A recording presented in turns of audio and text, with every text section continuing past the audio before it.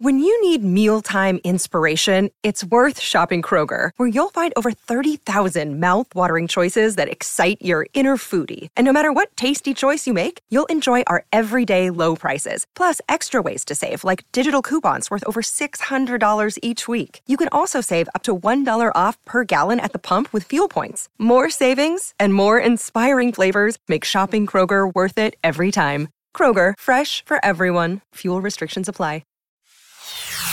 This is Mortgage Lending Mastery. Get the knowledge you need from America's Mortgage Mentor. With more than 30 years of experience and over $1 billion in lifetime fundings, you'll learn to take your mortgage practice to new heights. Certified mortgage planner and CEO of KineticSparkConsulting.com. Here is Jennifer Duplessis. Hi, everybody, and welcome back to Mortgage Lending Mastery. I'm your host, Jen Duplessis.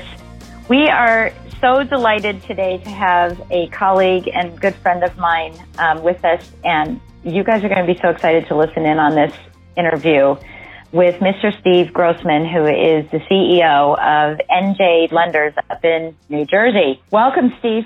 Hey, Jen. Good morning. You know, I have wanted to have you on the podcast for a really long time, as you know, and we just had really busy schedules. But I wanted to share with our listeners, you know, with about your business and so that just so that everybody understands a little bit of background. Were you in 2015? Were you in the top 100 in the country or the top 200? I believe in the top 100. Yeah, and so you've been in the top 200 or 100 for how many consecutive years now? 15? I would say 15 to 16. I think one year I just forgot to submit my data. Yeah, doggone it, right? Mm-hmm.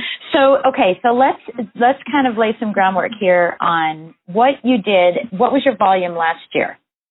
And this is you personally, not your company. This is just me. Of course. This is me. Yeah. I did about 120-ish, about 240 units. Somewhere around there. Okay. And what's this year look like in 2016? And here we are talking, it's middle of October while we're recording this. I think this year I'll end the year at a minimum of 150 million, a minimum of 300 units. Okay. Excellent. So let's talk about your team. How does that happen? How do you do that kind of volume? And by the way, 300 units, I can calculate that, but so tell us about your team.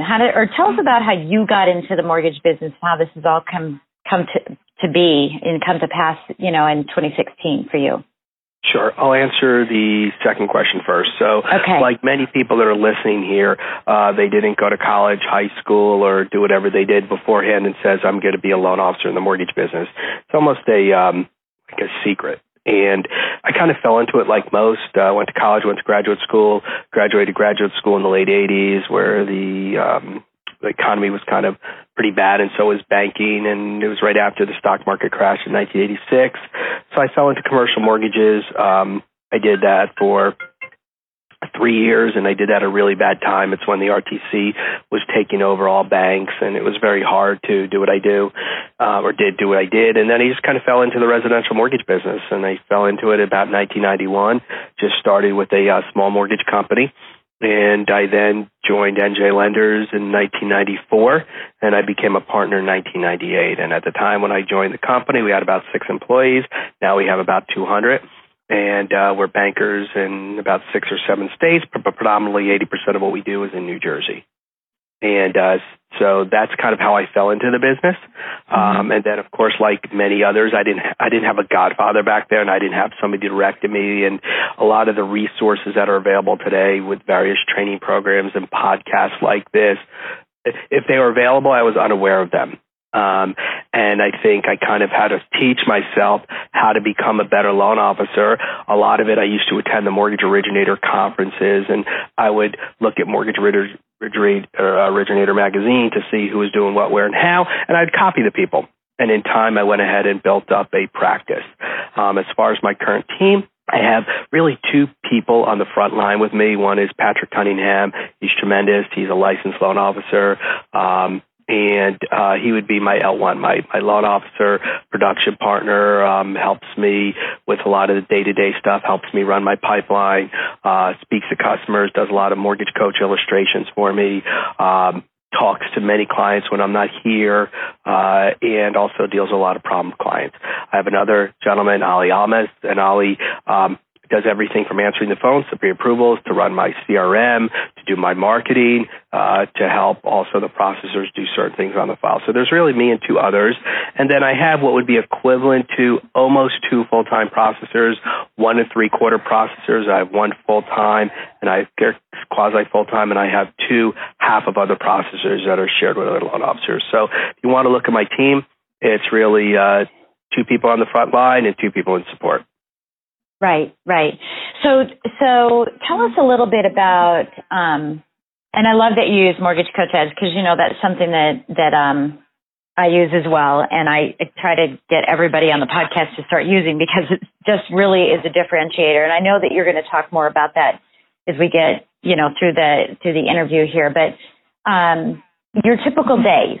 So how Patrick and Ali, kind of fit into your typical day. How are you running your typical day at $150 million a year in volume? And to be honest with you, I don't really work as hard as I used to. I work smarter. I think also the quality of the leads are better. I have a very high conversion on my leads, and we do a really good job in following up with our leads. I think depending on the market, sometimes we're more in the attack mode and we're going after the business, and certain markets we're more in the reactive mode and we're just picking up the phone. But what we try to do is a good portion of our day is we're always hunting for business. A good portion of a day, we're kind of just returning calls and working on either problem files or structuring existing files that are in process, and just managing the day-to-day operations of the business. We all have different roles. What I do is I don't email my processors. I don't call my processors. I meet with them 2 to 3 times a week. That's it. Very infrequently do we even call or email them. So I try to have pipeline meetings. I try to empower them to do their business. I empower my 2 production partners, Patrick and Ali, to do their business. I don't micromanage them, and it's helped them grow as professionals, and it helps them help me run my business. I probably have 4 to 5, 6 loans a month that are referred to me. I don't even speak to the clients, and they close it for me. And those people continue to come back because they look at my team as an extension of me. Right. And I think, and that's what you've done, is you've built a customer experience, and that's something that we always talk about, and you hear it a lot in the industry, and especially when you're a new loan officer or a loan officer who's kind of struggling and doing that, 3 to 5 a month, is letting go, that they want me, it's all about me, when in fact it's about the experience the person has with you and the experience that you bring, to your realtor and other referral partners, that if you can duplicate that using other team members, you're going to continue to have that same business line. Wouldn't you agree? I think you have to, Jennifer. What you'll find is that whether your threshold is 5 units, 7 units, 10 units, 15, whatever your number is, there's so much bandwidth. And one of the greatest things about this business is the flexibility. If you're young and immature, the flexibility and autonomy can be your worst enemy. But if you're diligent and focused and mature and can balance your life, the freedom of this business is tremendous. How you can spend time with your family, attend your kids' events, and do whatever you want to do your hobbies, your recreation, your health-oriented things. But I think it's really key to when you bring people on your team, you also bring the right people. We truly believe in DISC assessments. First, I recommend everybody listening to this call is DISC assess themselves. Jennifer, you could reach out to her directly, and she could tell you how to do that. And then when you go ahead and hire, you want to hire people that are skilled, have the opposite skills that you have. And you want to hire kind of against yourself. So this way, when you build a team that could, you may be great at something, hire somebody that's great at something else. And that's also helped me grow, is the areas that I'm weak in, my 2 people on my team are better at those areas than I am. Right, absolutely. So kind of looking back on your career, because we just kind of jumped up forward to what your team looks like now, what do you think is some of the, a tipping point or several tipping points that you had along the way that helped you realize not to do business a certain way and maybe start doing things a different way? Do you have a specific tipping point in mind where you said, this is where the rubber hit the road, and from that point on, I never looked back? Sure. I'll give you 3 tipping points. Okay. One is in 1998 was the first time I was in the industry for 4 years. I really didn't know what the word CRM was. I didn't know anybody who used one except one guy in my company. His name is Charles Shulman. He's been on a CRM since 1994. So when you speak to a lot of loan officers in the industry who've even been around that long, very few of them have been on the same CRM for that many years. Charles turned me to use a CRM, and to me, I tell people all day long is I have 2 choices, CRM or cell phone. Pick one of the 2. You could have my cell phone because I got a landline, but never take away my CRM. So one is knowing that I have a CRM, knowing where all my data is, knowing who I have to call today, what I have to talk to them about, having a place that I could go back to old files, old contacts, and a tremendous resource. So really starting to utilize the CRM was number 1. Number 2. So let me just stop. Yeah, no problem. So let me just stop you there. So let's let everybody know what CRM you use. I currently use 2 CRMs. Okay. Is one, I used a CRM. It's a Salesforce overlay called Jungo, and that's a very good CRM, but it does not, with our LOS, it doesn't connect with our LOS at this time. Another CRM I use is Mortgage Returns. Mortgage Returns is more of a marketing solution that is a true CRM. The whole key is there's a great lot of stay in touch campaigns in the industry that people could look at, and it's irrelevant kind of on what you do. It's the concept that you have to do something. It's like going to the gym. You could go to the gym. As long as you show up and go there for an hour, you're going to get benefit from it. As long as you do something, as long as you have a CRM, you're going to get benefit from it. So a follow-up marketing campaign that's the birthday cards or the newsletters, that's one thing. But you have to have something in play where you have a source where you could look at all your leads, gather your leads, continue to know who you have to call that day, follow up on your leads, because the hardest thing in this business is to make the phone ring. I don't know the statistics. I'm sure you do, Jen, is like many salespeople, 80% call back the person once, and then 72nd, and 30, 40% of the time, and whatever, you know these statistics, is that you have to have a tool, because the old expressions are either going to buy from you or they're going to die, and you have to follow these leads until they buy or die, and most loan officers don't have a tool. So you do need a tool to have a CRM. Mortgage Returns is not really that type of turn. A Jungo is, but there's a lot of other alternatives or options in the industry. Gibran at CMPS has a good one also. It's Relationship Planner, and a lot of these are 2-3 year company. And the other thing is it's a catch-22 with CRMs, is that in order for them to truly work in today's environment and what the consumer and the realtor wants, it has to connect to your LOS. So you could do trigger notifications throughout the manufacturing of the loan and post-closing. However, for all loan officers listening to this, that means you're going to be tied to the CRM that your company offers. I always believe to make sure, in a way, you always have to have your own CRM, because you want it to be portable, because maybe one day your company's not there, or you get in a fight with your manager, or you have a better opportunity. You want to make sure that you have ability to have your data portable. Right.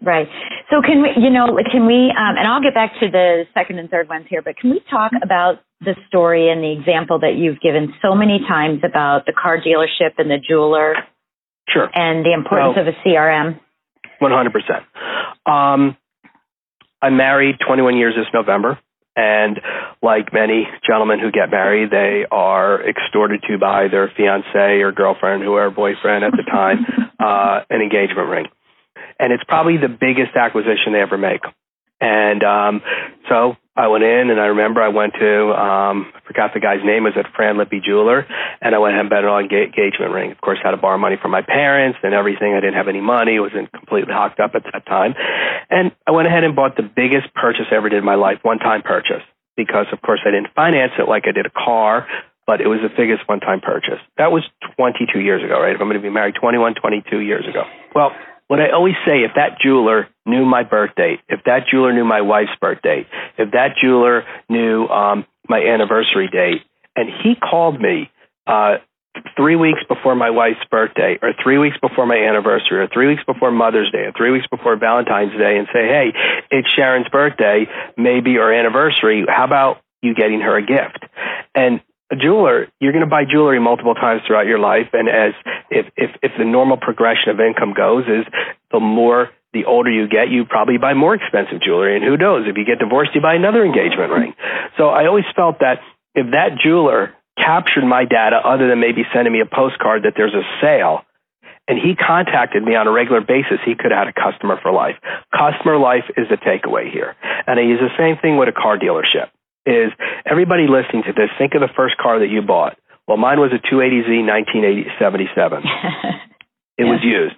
But I remember when I got my first Toyota Camry, and I went to a Toyota dealership, and I went ahead and I financed the car.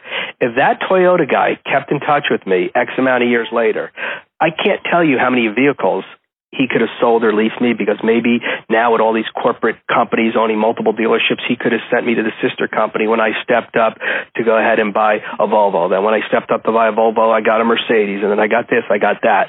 And at the same time, as I have children, if he knew 6 months before my kid was getting his driver's license, hey, Josh is going to be 17 years old next month, what car do you want to get him?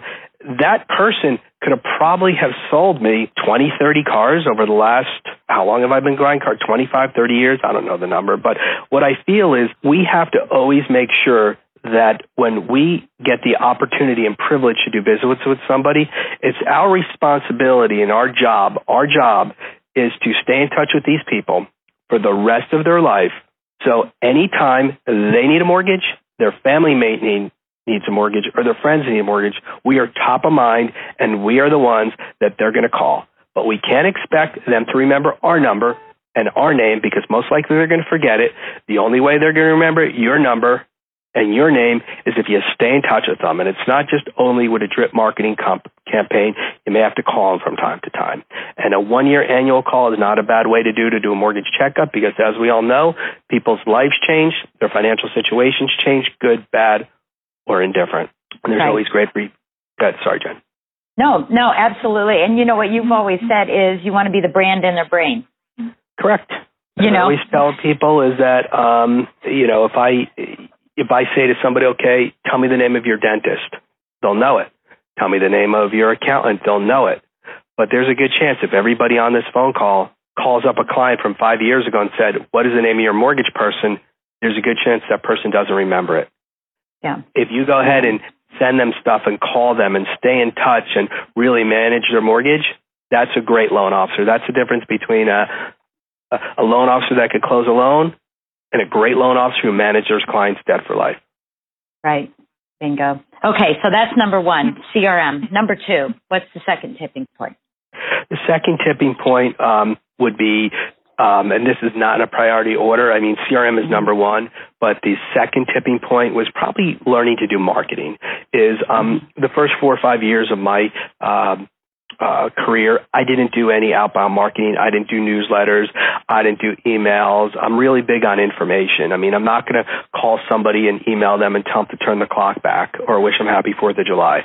I want to give them content that's valuable to them for their mortgage as well as their other financial stuff in their life. So I believe also around 98, 99, so I was in the industry for 5, 6 years, I realized that you have to do some type of stay in touch campaign. As I first started out with sensations using comical postcards, and I realized, you know what, that's not my style. I don't want to send them a goofy picture of Santa Claus running through a brick wall and wishing them Merry Christmas. I wanted to do more financial related items, so I started to do that, and over the last 10 years of my career, it has grown tremendously to doing semi-annual mortgage report cards, to do a lot of different things, plus newsletters. So making sure, which comes into the whole thing with the CRM, because you need their information in order to have a marketing thing. The third thing, which is very critical, and that's how Jennifer and I met, is I truly believe loan officers have to mastermind and they have to network with their peers, because a lot of times we're within companies, we're within an office, we're within a region or whatever it may be, and all we know is within our four walls. Probably 13, 14 years ago, a gentleman named Brent Hicks, who's a tremendous producer out of Texas, contacted me, called me out, a mortgage originator, and he sent out a survey, and we all got together, and it's probably 13 years, and he's one of my closest friends now, but he put together a mastermind group of 6 or 7 loan officers from around the country. And since then, this group has gone into other groups, and we've just, the friendships and the networks and the information we've gained from each other, purely sharing and exposing every aspect of our trade to one another, has mutually helped every person in our mastermind network group grow their business, and we also become great peer advisors. So whoever's listening to this call, I recommend that you do a mastermind group, and if you don't know people outside your region, you could always ask Jen, and she could probably hook you up with somebody, because it's hard for somebody, your competitor, who's knocking on the same realtor door, tell you all their trade secrets. But if you find somebody 2-3 hours away or halfway across the country, they'll tell you everything. So masterminding the network is key. And you have to have these resources. If you have a question, is what's a good CRM to use? How are you handling this marketing? Do you have any marketing material to go after matrimonial attorneys? Which financial presentation software are you using? You want somebody other than your direct manager or somebody within your organization to tell you what to do, not to say they're going to have the right or wrong answer, but it's always good to have peers who are going to tell you the honest opinion on what they're seeing out there, and have multiple peers. So masterminding the network has also been probably one of my top 3 greatest life changers since I've been in the industry.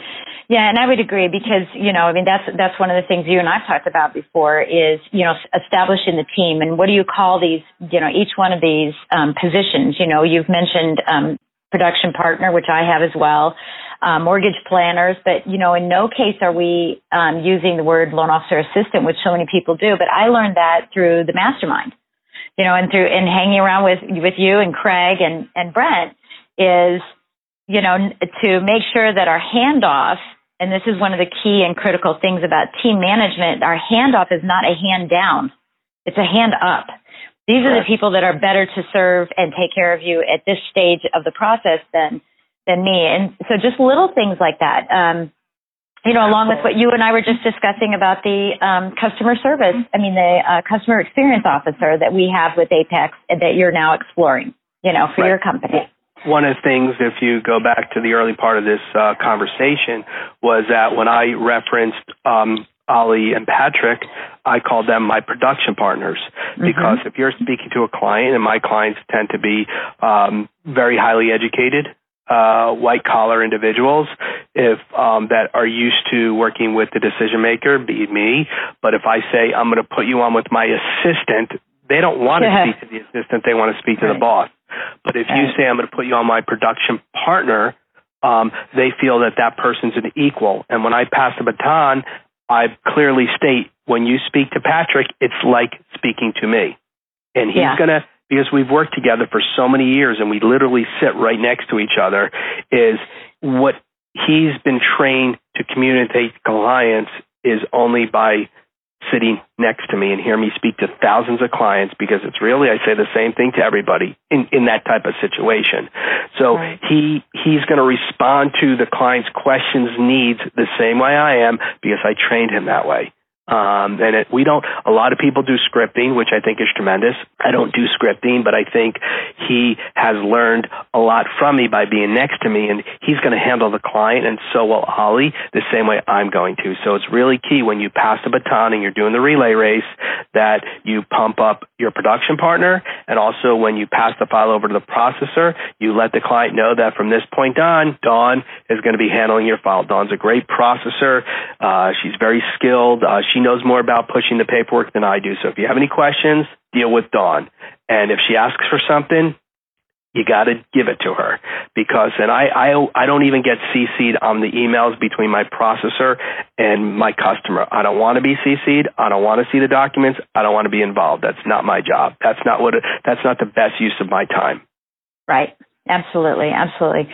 Okay. Well, thank you for sharing all that. So now I want to move into a couple different things, and I want to talk about all kinds of stuff with you to, really get, if you're listening to this, we're talking to one of the top 100 loan officers in the country, so listen to this 2-3 times, because, Steve knows his stuff, and he knows how to make, a great living in this industry. And, and I just adore you. So, all right. So let's move on to something that you talk about a lot, and that's fiscal literacy. Okay.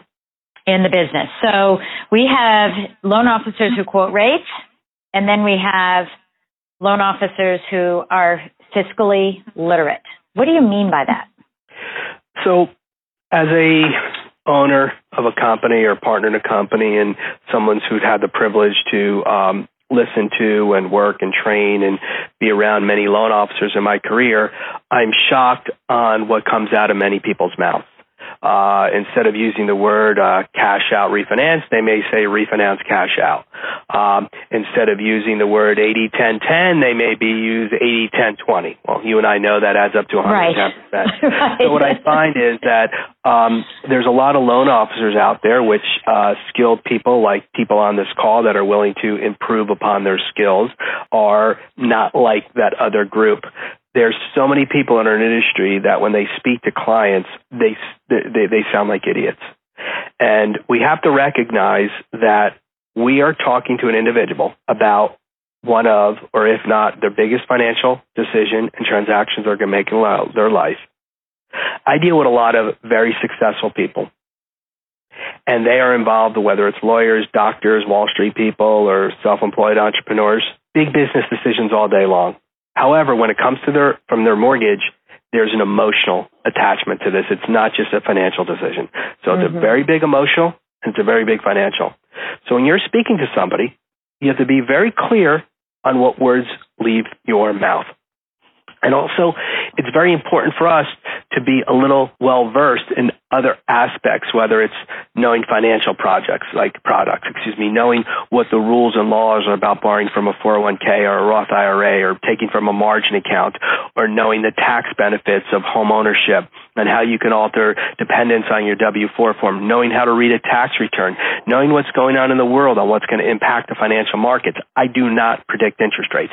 I don't tell people to lock or not to lock, but at least I know I could talk about it. When I talk to a business person, when they get off the phone with me, they realize that I'm probably equally or more skilled than the other person they're also interviewing to handle their mortgage needs.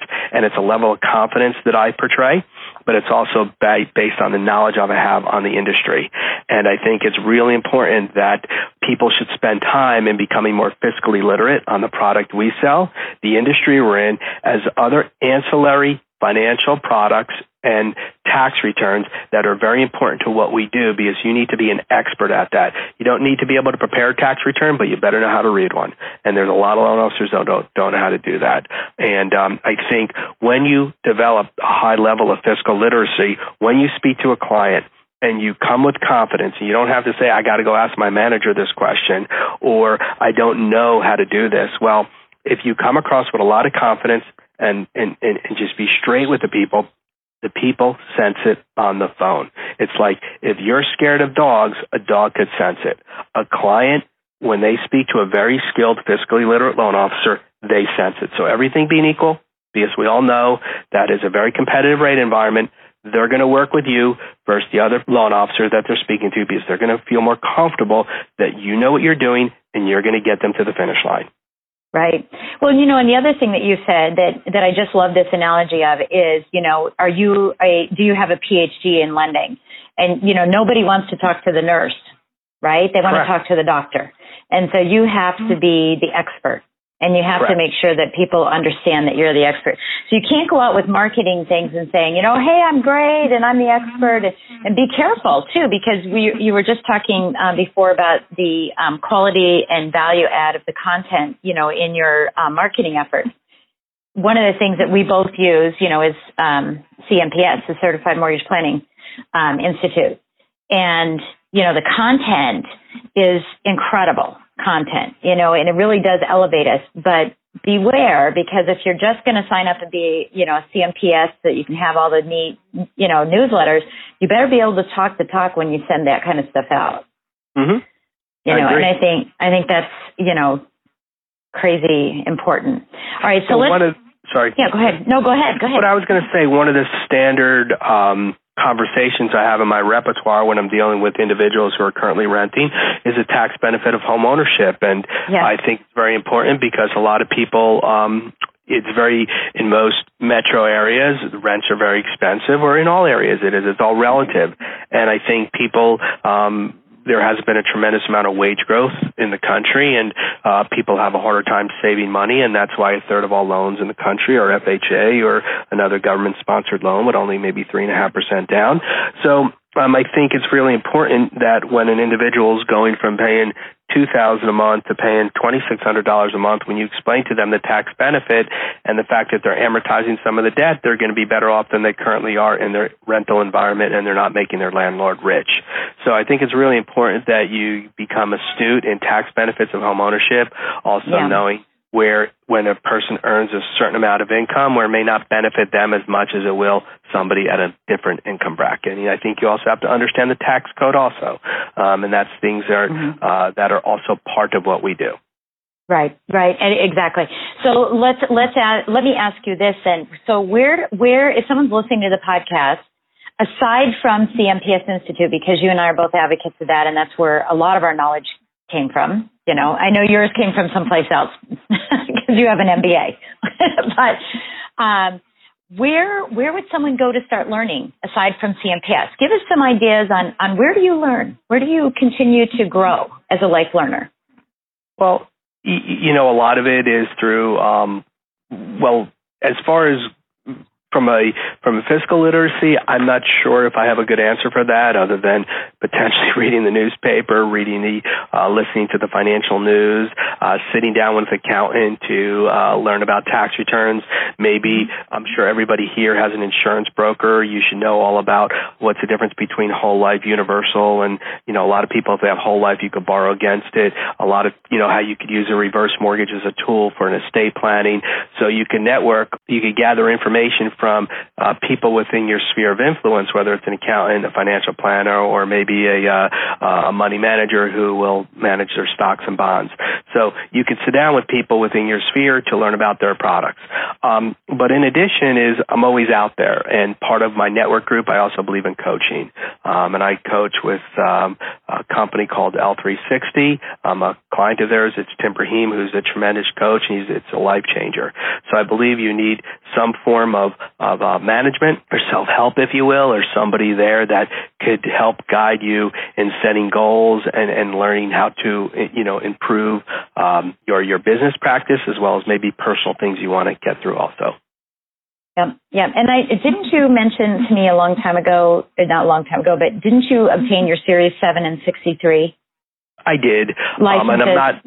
I did, but it was a confused period of my life. To be honest with you, I wasn't sure if I wanted to stay in this business. I don't encourage people to do that. I mean, I had my 63, I had my 7. I did the educational requirements for life and health. I never took the test. I thought, 15 years ago I'd be able to do both, and that wasn't a very good idea. But because I did that, it clearly has helped me be more knowledgeable about different products. I'm not going to encourage people to do that because it's a lot of time, and I also don't encourage people to sell multiple products. This is what we do, and we have to be the best at it. If we come across selling multiple products, we're the jack of all trades, master of none. So I'm not going to say people should kind of follow my footsteps. It clearly helped me, but there's probably a little bit easier and quicker ways to do it through whether it's CMPS or networking and masterminding with some of your referral partners that are financial advisors or accountants or lawyers. Yeah. Okay. So thank you for sharing all that. I want to move on to marketing, just some peripheral marketing, not your drip campaigns or your mailers and things like that. Talk about some of the things that you do outside of, how do you develop business and develop relationships with your referral partners? How are you going about doing that? I mean, are you doing milk runs? Are you doing the paper route like a lot of loan officers do? I don't do that anymore. And I know you don't. I don't do that anymore, but I do. Maybe I'll do an open house from time to time because it's a great place. Within an hour and a half, I could go to an open house during the caravan day, and I have an opportunity to see 10, 15, 30, 40 realtors in an hour and a half of my time. What I've learned is that like many people, I did the milk run. I had the paper route. I went up the street, down the street. But then I realized as my career matured I don't regret doing it because no one told me anything different. Ended up working for me.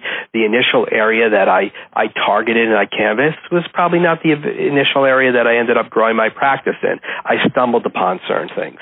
The only piece of advice I give loan officers on this call is that I'm going to give you an analogy. I deep sea fish, and I've been fishing with my captain. His name is Captain Bobby for 20 years. So Captain Bobby is one of the greatest fishermen I've ever met in my life. So when I go out with him, I'm going to jinx myself. We catch fish almost all the time because if it's bad, he doesn't take me. And when he takes me in the ocean, he doesn't take me in the ocean. He takes me in the ocean where the fish are. So the same thing is when you target real estate agents, where I've gotten smarter, is I try to target real estate agents that do buy-side transactions. So I don't have a limit because everywhere in the country there's different limits. We're in a more resale market. We don't have a lot of new construction. But I think you have to be smarter. You just can't go to an office and end up talking to the person for an hour to only realize that they do one transaction a year. I think it's very important that you do your research, and the Internet's a wonderful thing. And you have to network and target people who are doing business as opposed to doing the milk run and talking to whoever talks to you and eventually building your practice aimlessly. In today's market, in today's world, you have to be very strategic in targeting who you want to do business with and then going after that individual. Okay, so what are some suggestions you'd give to someone who's, a little nervous about going out there and doing that? Because a lot of the coaching that I do, usually the number one thing is lead generation, and I need more realtors. I just need more. So what kind of advice would you give to someone who's just starting out? Well, not new in the business, but just saying, now I'm going to do it the right way. I want to go after specific realtors or have just a short list of realtors. What kind of I'm trying to think of the word. What kind of checklist? I'll use that. What kind of checklist would you consider for someone who's just starting to do that? Do you want to go after the big fish, the middle fish, all the guppies that are out there? What are some of the criteria and the profile that you'd be looking at? Sure. I don't have the secret sauce on this, and I could just give you some ideas and suggestions, and everybody could take it from there. I assume most loan officers, at least in our market, work in kind of a geographic zone, whether it's a town, a county, a region, whatever it may be. So the first thing I advise is you have to know who the players are and you have to get in the club. And what I mean by that is you have to get some form of exposure and you have to kind of be in an environment where your name keeps on popping up. So the first thing I recommend is join that local real estate association or local real estate boards, whatever it may be. The second thing you can do to get exposure is if you can sign up and maybe get accredited to teach CE, or just go ahead and go to the events, sponsor things in the events, get to know, be a familiar face because in the community. The second thing is in all these boards they have, it's now called the Circle of Excellence. It used to be gold, platinum, bronze, whatever it is. Understand who the players are. Understand who the rookie of the year is, or the person who gets the award for great achievement and stuff like that. And really start understanding the players and start getting active in the market and let them know who you are, and you'll see who they are. A lot of times when you go to these functions, the people that actually attend the functions are not really the people that are selling a lot, because the people who are selling a lot are outselling. And a lot of the people that attend these functions are people that would be volunteer, I will call them do-gooders or great people, though. But these people could also actually be great influencers for you. So it's a chicken and egg thing, because I think if you have someone's going to eventually throw you a bone, or you have a lot of transactions going on, and doing the old school networking within the transactions, the buyer agent, the listing agent. If you're in an attorney state, the buyer's attorney, the seller's attorney. I don't attend closings anymore. I used to. I think attending closings is a great thing for an individual to do. It's a great opportunity to meet people. And what you want to do is you want to vet out the people, because if during the transaction, if you call up the listing agent and say, hey, listen, I'm going to handle the mortgage here. If you need anything, you call me. This is my number, and let them know when the loan's approved. Some people do weekly status reports. I don't do that, but I know it works. What we try to do is just, if we think it's an agent that does a decent amount of business and it's somebody that we feel that we would want to work with and they'd want to work with us, we would stay in touch with them more aggressively during the transaction. We may send them some form of a post-closing gift or a marketing piece. And then if possible, we may set up a call to see if we can meet with them. So I think you have to work within your transactions. That's one way. It's kind of like that's I don't know if that would be ground up. You also have to work within your environment, top down, meeting all the players. And it's just a combination of everything. And we're in an attorney state, and there's a number of attorneys in all these towns that are the go-to attorneys. Well, network with attorneys. Maybe you could refer them some refinances. It's a way to get business. But you want to kind of just be part of the club. And once you're part of the club, you understand who the players are and constantly ask for business. And there's a line that I think you taught me, Jen, is you could say to somebody, it's okay if I'm number two. I know you have a number one guy, but I'm okay if you're number two. And if by chance it doesn't work with number one, I greatly appreciate to be number two. And if I could ever help you out, or if you have a problem loan, or if your loan officer's away, or if you want to give your client another name, I don't have to be your number one person right now, but maybe one day I will be. But it's okay if I'm number two, and I welcome any business you can potentially refer to me.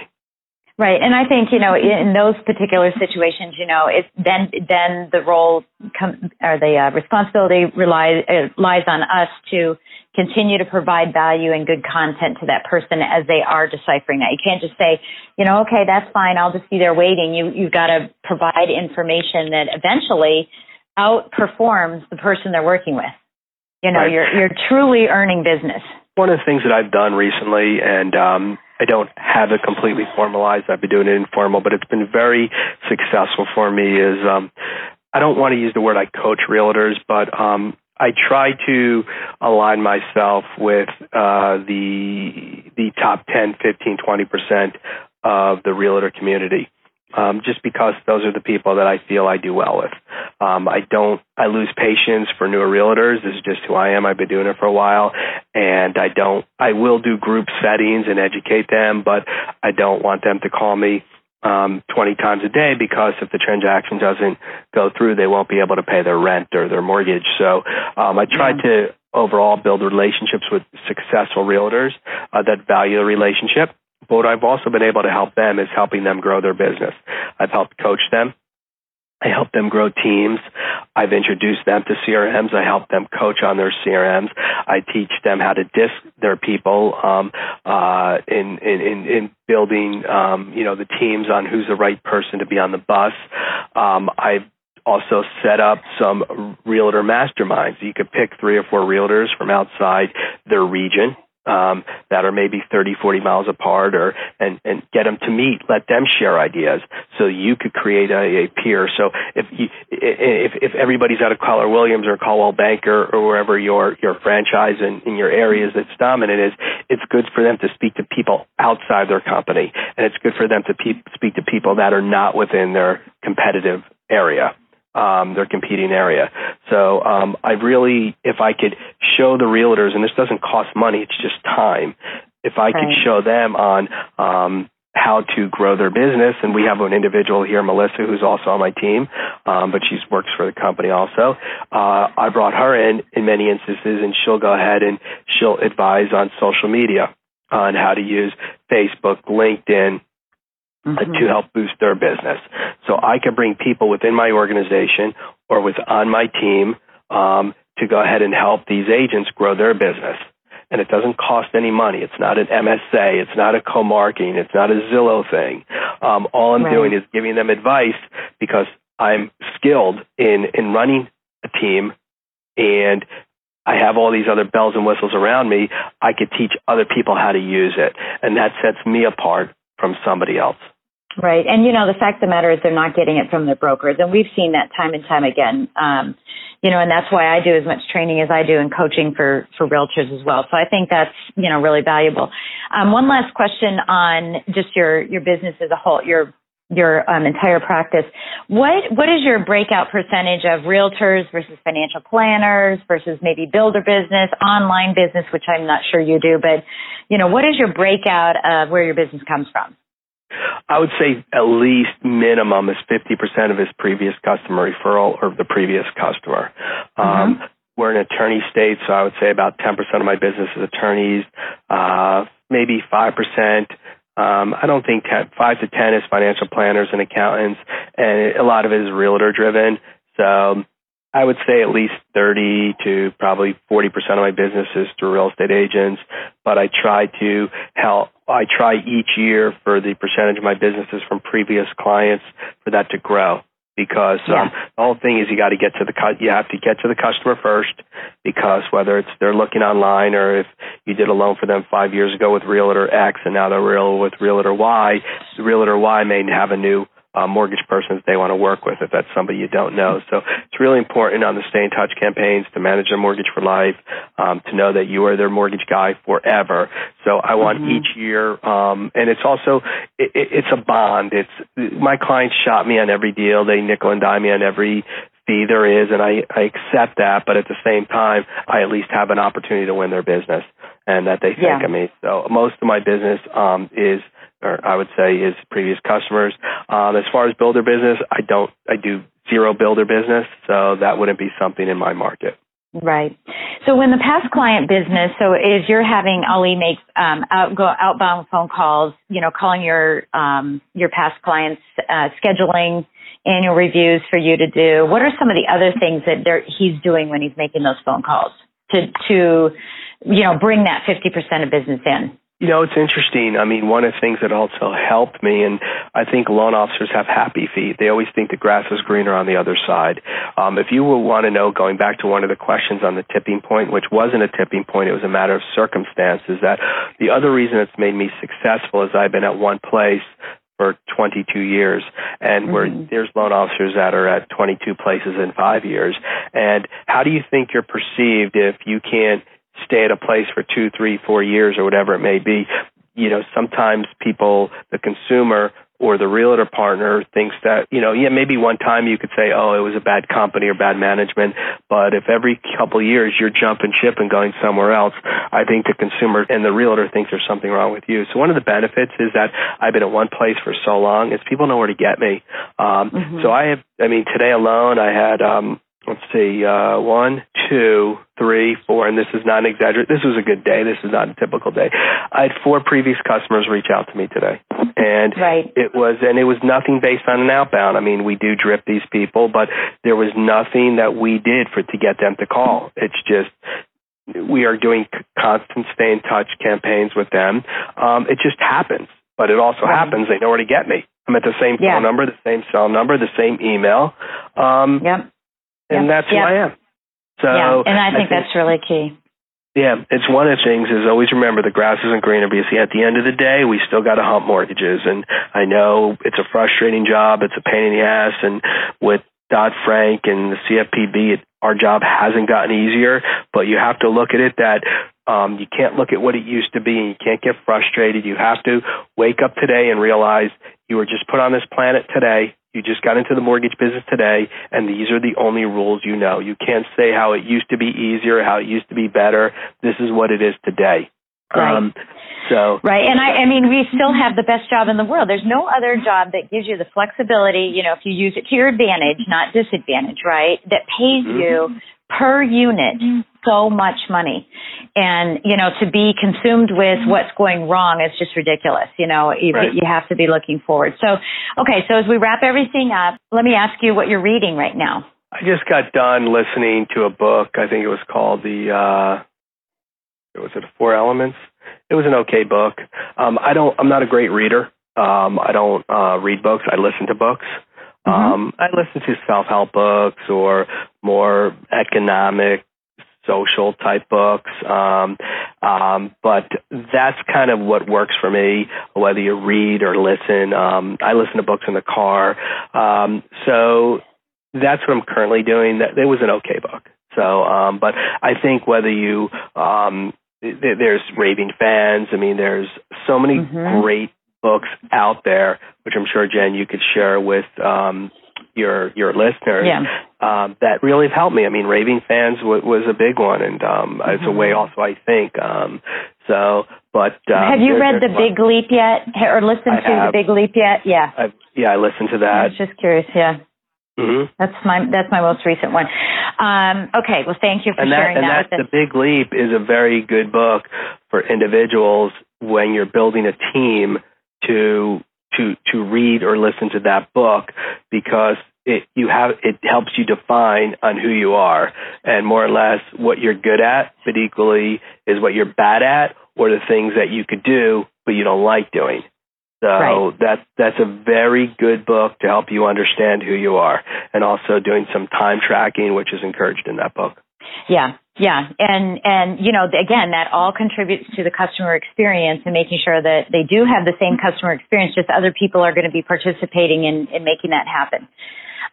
So as we wrap up today, Steve, what would you like to leave with us? We're all listening in. I've got, like almost 5,000 listeners now, subscribers. Wow. And they want to know what Steve Grossman wants to leave with us. If he had one thing that he could say to everybody to just amplify next year. That's good. I should have thought of that one. I don't know. I mean, I have a lot of things. I mean, I'll just say it's just one. Say four things then. Yeah. One, just do the right thing. Your word is your bond, and you got to live. You got to die by the sword, live by the sword. And I close many loans that cost me money. I close loans where it cost me $15,000, $20,000 to close a loan because I told somebody I could do it. And even if I screwed up on it, or if my assistant forgot to lock it and the market sold all 4 points, I live and die on what I say. I never change the rules of the game, even if I make a mistake, which I make plenty. So that's number one. Number two is if you don't use a CRM, you have to use one. I think without a CRM, that is going to separate the difference between you and your competitor in your capture of your referrals. I also like to use, if you're not using a financial tool like a CMPS or a mortgage coach, you have to use something, because if you're dealing with an individual and you're working on their biggest financial decision in their life, you just can't quote them a rate over the phone. You can't send them an email. You can't give it to them on a napkin. You have to give it to them in a very professional presentation, and you really have to separate yourself up and from your peers. So just really become a better all-around loan officer, and just really work not only in your business, you have to work on your business and on yourself. Right.